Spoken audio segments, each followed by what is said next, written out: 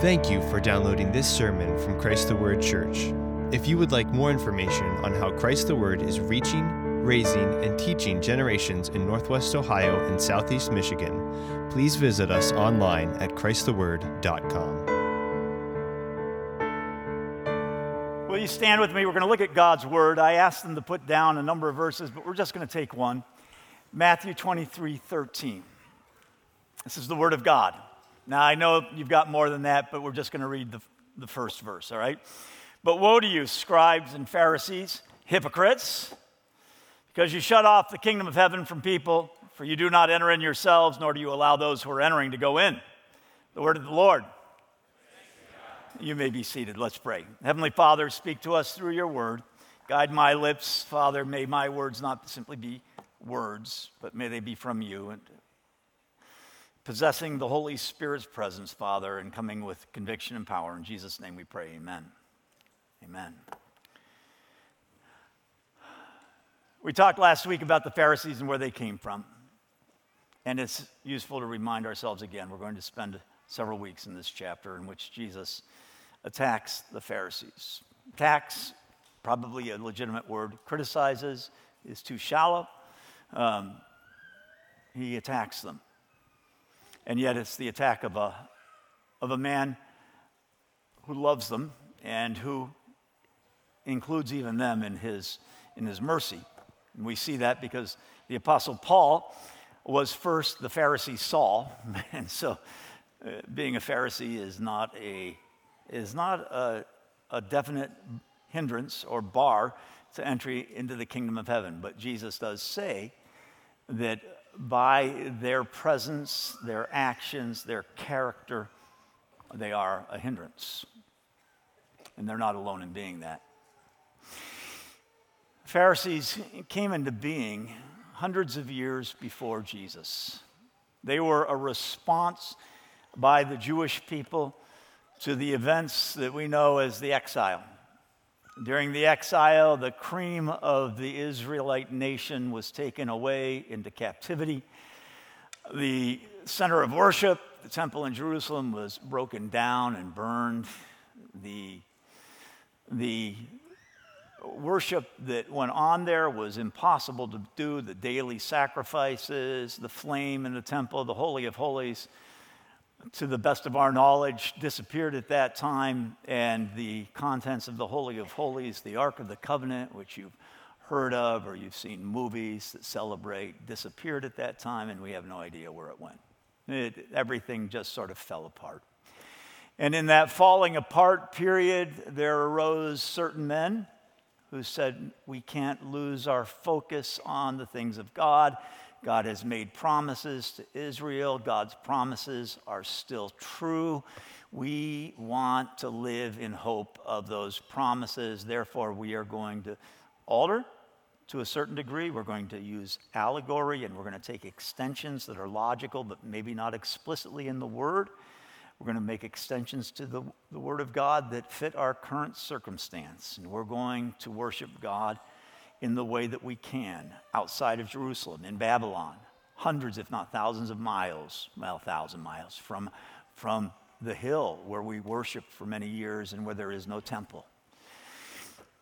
The group of Pharisees was not a group that was tied to the temple worship.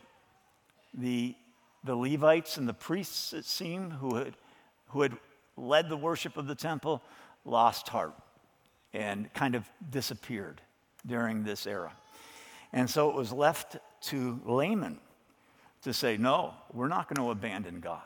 We're going to continue to worship God in whatever way we can. And out of the worship of the Pharisees came the worship of the synagogue, the weekly Sabbath gathering of the Jews around the Word of God, a lot of innovations that weren't taught in the Old Testament but were clearly owned by God. God said they were valid because his own son participated in them when he came to earth, came as a result of the Pharisees. And they served a great purpose. They did many wonderful things for Israel. And they were not the Levites, they were not the priests, they weren't of the tribe of Levi. Saul, who was a Pharisee of Pharisees, was a Benjamite. He came from Benjamin. And so you can see that they're changing things, and they're They're acknowledging the facts on the ground, and yet they're maintaining their focus on God. But as happens so often, and as my father used to say to us, his children, as he got older, he would say, having been involved in Christian ministry for 40, 50 years at the time of his death, he would say to us, every Christian institution begins one way, and within a generation, it becomes the opposite of what it was started to be. And I don't know if that makes sense to you. It made sense to us because we saw, for instance, my dad, who helped start a youth ministry. It was a college ministry that was dedicated to having college students study the Bible. It was led by college students. There were staff members whose only goal was to empower college students to reach other college students. But over his lifetime, it became kind of an empire with many, many professional staff, losing its focus on college students, losing its focus on the Word of God that it had had. And so it was just out of the kind of realistic cynicism of a man who had spent decades watching things transpire that he said within a generation, every good institution becomes the opposite of what it was founded to accomplish. And that, of course, is the case with the Pharisees. I don't know if it was within a generation, but certainly within several hundred years, this group that was founded to teach people to worship God and to anticipate the coming of the Messiah, which was the great goal of the Pharisees, the great goal of the Old Testament was to be ready when God came for his people. That vision was lost, and the Pharisees, instead of being those who would welcome and lead people into the kingdom of God, become an impediment. And they keep people out. They become an obstacle. They become the problem rather than the solution. Now, this happens over and over again. It has happened. And I know we have many who are from Roman Catholicism here this morning. It's happened in Catholicism. And many of us grew up in Protestant churches. It's happened in Protestantism. Many of us grew up in evangelical Protestant churches, and that has taken place in evangelicalism. That what we began as, what our forefathers began a generation or two back, has become, like the Pharisees, corrupted and an impediment. And I'm saying this about all of our backgrounds. I'm not singling out any one group. Those of you who are Roman Catholic know the Franciscans. You know that during the life of St. Francis of Assisi, back in the 12th century, 13th century, that Francis started a mendicant movement. It was a movement of people who devoted themselves to poverty to spread the word of God. They went around preaching, and they would not own a thing. By the end of his life, his movement had become so popular that he himself was an outcast. And he became the leader of what was called the spiritual Franciscan, or the spiritual or the observant Franciscans. And there was a branch of the Franciscan movement that the Pope gave his approval to that was called the conventual. And they lived in convents, in monasteries. They had money. They became rich and powerful. Within his lifetime, it happened, and he was an outcast at the end. St. Francis, that great man of God. Happens over and over. The monastic movement, before there was Protestantism or Roman Catholicism, there were the monks, the desert monks, Anthony. They went out to the desert to live in solitude and to worship God and to know the glory of God and to be devoted to it. But within their lifetimes, they became celebrities. And so instead of living out in their hermitages, they became people that the whole world paid pilgrimages to, came and visited them to gain their wisdom. And the monastic movement, instead of being an impoverished movement, became a very wealthy movement with much of the wealth in the church concentrated in monasteries. And this is the story of the church. It's the story of our lives. It's the story of Roman Catholicism. Protestantism came to say, hey, we're not finding Christ in this way. And then the Protestants started teaching wrong things. And then the evangelicals came along and they said, you know what? People aren't coming to Jesus. They're coming to you. and you've become an obstacle. And the evangelicals said, we will show you the way to Jesus. And we're all Pharisees, because the Pharisees were the first. And the Pharisees exist today, although in a different guise than they first appeared. When they first appeared, they were teaching people to expect the Messiah. But when the Messiah came, they wouldn't recognize him. They did not worship him. And therefore, it became their goal to allow Judaism to exist without a Messiah, without the temple and without a Messiah. And today's Judaism is a reflection of that Pharisaical movement. And if you know anything about the Mishnah and the Torah and rabbinical Judaism today, you know that they proudly claim the Pharisees as their forefathers. And so we have Jesus speaking to these Pharisees, and he says to them, woe to you, you hypocrites, because you shut off the kingdom of heaven from people, for you do not enter in yourselves, nor do you allow those who are entering to go in. I read this and I'm reminded of the day back in our first year of marriage. I've told you about, some of you at least, about it before, when I got my wife angry at me, which I did a lot of those days. And a week or two before, I'd gotten her angry at me, and I'd been angry at her, and so I'd gone out and gotten my pickup truck and drove around the neighborhood for about half an hour. Well, we were in another fight a couple weeks later, and I needed something from my pickup truck. So I went out to my pickup truck to get what I needed. It was winter, it was freezing cold, and I just went out in shirt sleeves. And I went out, and I came back to the front door, and it wouldn't open. And there was a window up top, and I looked down, and sure enough, there's my 24-year-old wife sitting with her legs under her chin, jammed kind of like this, with her back against the door, like, I dare you to get in. And, well, that's not the Pharisees. They're saying, come in, but you have to pass through me. And they're like the people at Cedar Point who are in a line, 2,000 person line, but they're not moving.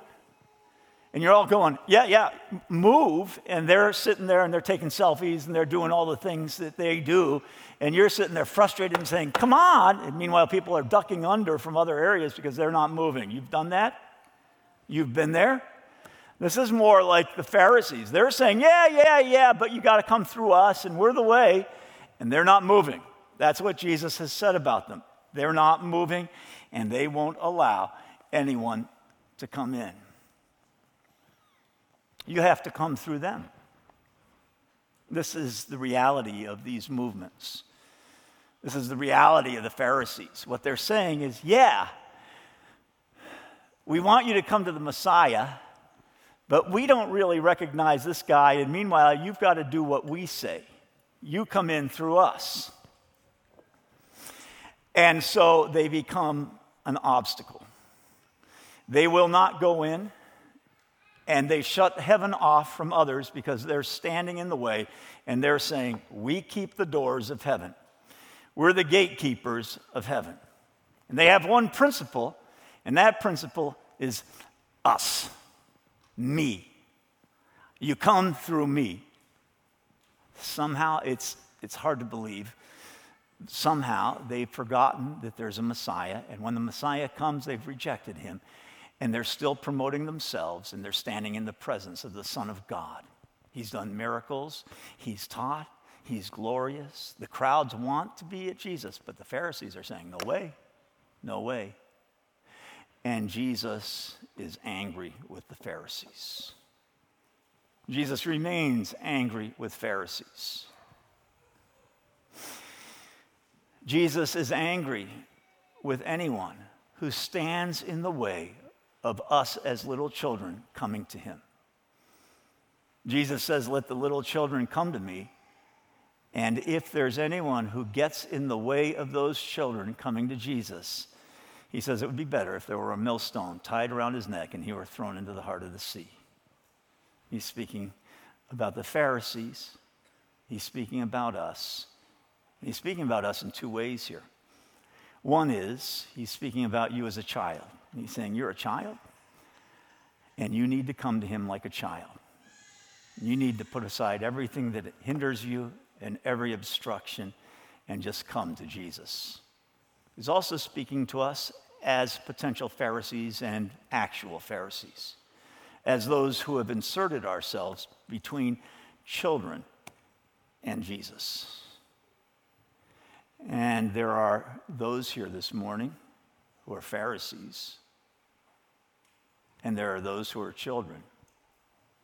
And Jesus longs to have the children come to him, and he's angry at those who are saying, you have to come through me. The Pharisees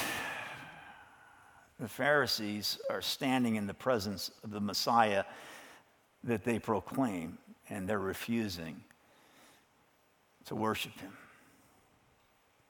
They're saying to the people, hey, look, it's not him, it's us. And they have a whole system they've erected around us that they say is the way to get to heaven. They say, you come through us, and you'll find the kingdom of heaven. And that system involves great acts of precise obedience to God, giving everything, 1/10 that you raise of it to God, washing yourself, doing the things that they say you have to do. They're ceremonies. It's all their ceremonies. Pharisees love ceremonies because ceremonies are things in which human beings are powerful. If your approach to God requires a ceremony, somewhere in life there's a Pharisee who's keeping you from God.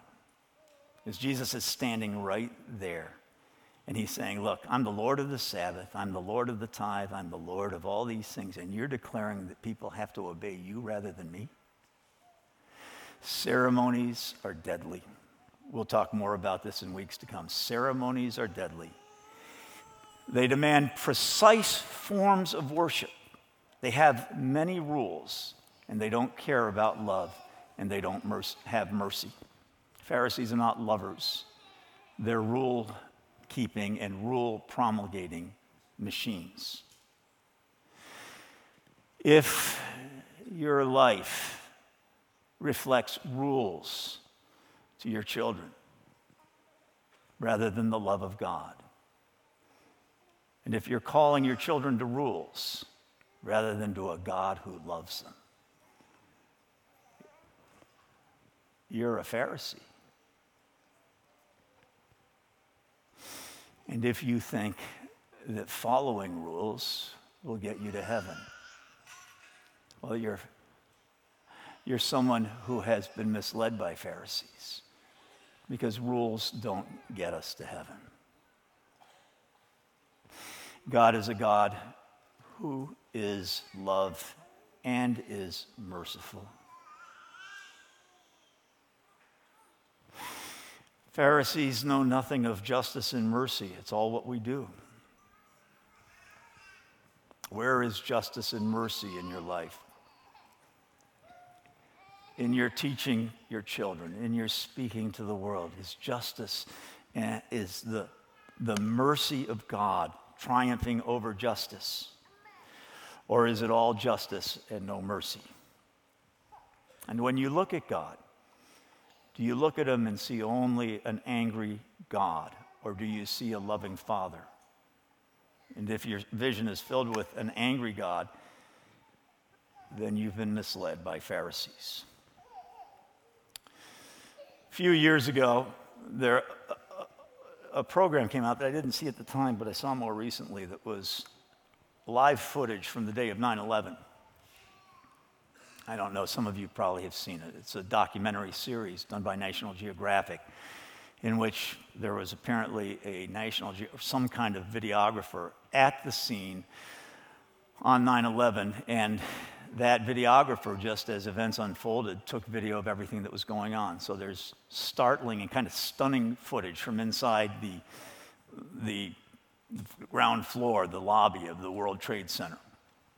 and you see the firemen arrive, and you actually listen because they have recordings of people calling from the upper floors and saying, hey, it's burning here. We can't get out. We can't get into the corridor. You see the firemen talking to each other. You see the seriousness on their faces as they're gathering with all their tools and their backpacks with the oxygen. You see them. You see the chaplain, the Roman Catholic chaplain of the group, and you see him pray for them. You just watch all this, and then you see them go. Fathers sending their sons. One of the men that was in charge was a father. His son, he sends them upstairs. These men are sent, and they know they're going to their death. They don't know it, but they assume it's a real risk. And they leave. And they go up the stairs. And they get the doors, like on the 102nd floor, I think it was, that is broken. They couldn't get it open from the inside. The people wanted to get into the stairwell. No one could get in.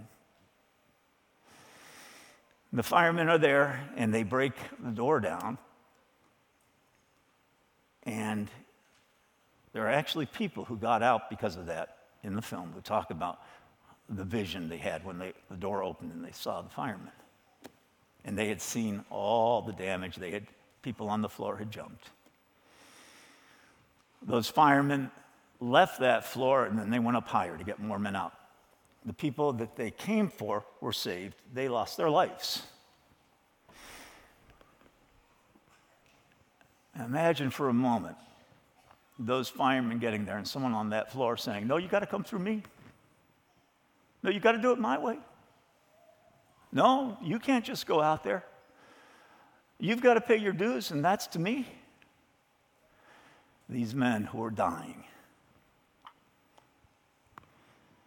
That's what we have here in the Bible. That's what we have in Jesus Christ, the Savior who's dying to save you. And there are people all around you who say, it's not that simple. You got to come through ceremony. You got to be baptized. You've got to do this. You've got to do that. You have to pray this. You've got to be obedient.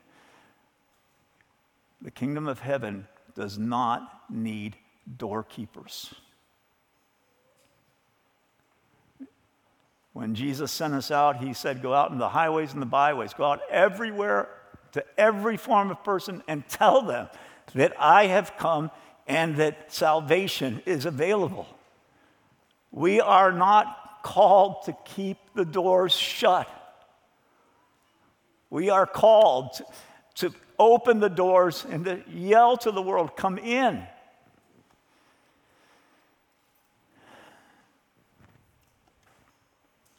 So, some of you have people that you've placed between yourself and God. Some of you have people who have placed themselves between you and God. Often it's something that we do ourselves. When I was younger, my older brother loved God, my younger brother loved God. My younger brother was really righteous. And I kind of hated him for his righteousness. And I kind of said, I'm not going to be like that. I don't want to be like that. I was resentful that he was good and I was bad.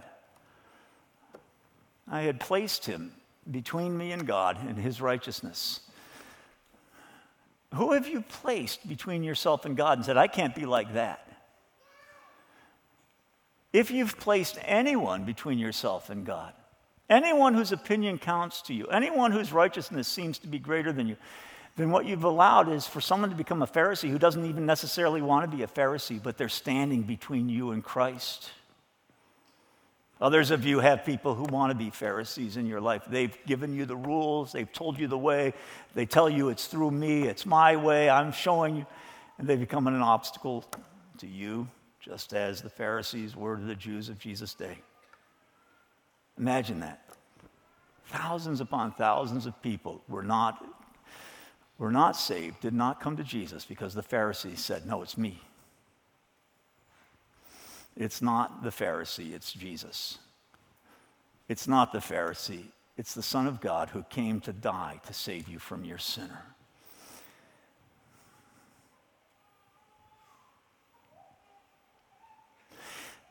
Somehow and in some way, the church in America, the church that we're a part of, needs to get back to saying, It's Jesus, and it's not man. It's not the fancy, cool dude who's preaching. It's not the ceremonies that we do. To the extent that these have any power at all and any meaning, it's because Jesus is glorious, the Son of God, who came to save sinners. Humility is of the essence to defeat Pharisaism. Humility. Humility to say, I'm a sinner and I need a Savior. Humility to say, I'm not going to let anything get between me and Jesus. Humility like blind Bartimaeus, who Jesus was walking by, and he heard that Jesus was going, and he said, I hear that Jesus is coming. Jesus, have mercy on me. He starts shouting, Jesus, have mercy on me. And he's surrounded by a bunch of Pharisees, gatekeepers, technically not Pharisees, but serving the role of a Pharisee. He's saying, be quiet. Master doesn't have time for you. Be quiet. Shut your mouth. Quit shouting. If he wanted to have you, he'd come to you. You've said enough. Be quiet. And he keeps on shouting, Jesus, Son of David, have mercy on me. Jesus, screaming at the top of his lungs in the midst of a crowd, Jesus, Son of mercy, Son of David, have mercy on me. No pride, none at all. A great deal of need and a great deal of satisfaction, because Jesus listens to those who say, I need you. Don't let the Pharisees stand in your way. Don't let any person get between you and God. Make sure you find Jesus. Make sure you know him personally. Make sure you've turned to him and said, Jesus, Son of David, have mercy on me, on my soul. Because you'll be saved even more surely than those people on the 102nd floor were. He's died for you. He's paid the price of your salvation. Turn to him. Let's pray. Heavenly Father, we thank you for the glory of Jesus, who in his love has saved us. And I pray, Heavenly Father, that we will not allow anyone or anything to come between us and him. Not our pride, not the pride of others, not our desire to be righteous, nor the demands of others that we be righteous. May we come as sinners needing a Savior. And I pray, Heavenly Father, that we will bring glory to your name as a church as we kill the spirit of the Pharisees and live in the presence of Jesus, in whose name we pray. Amen.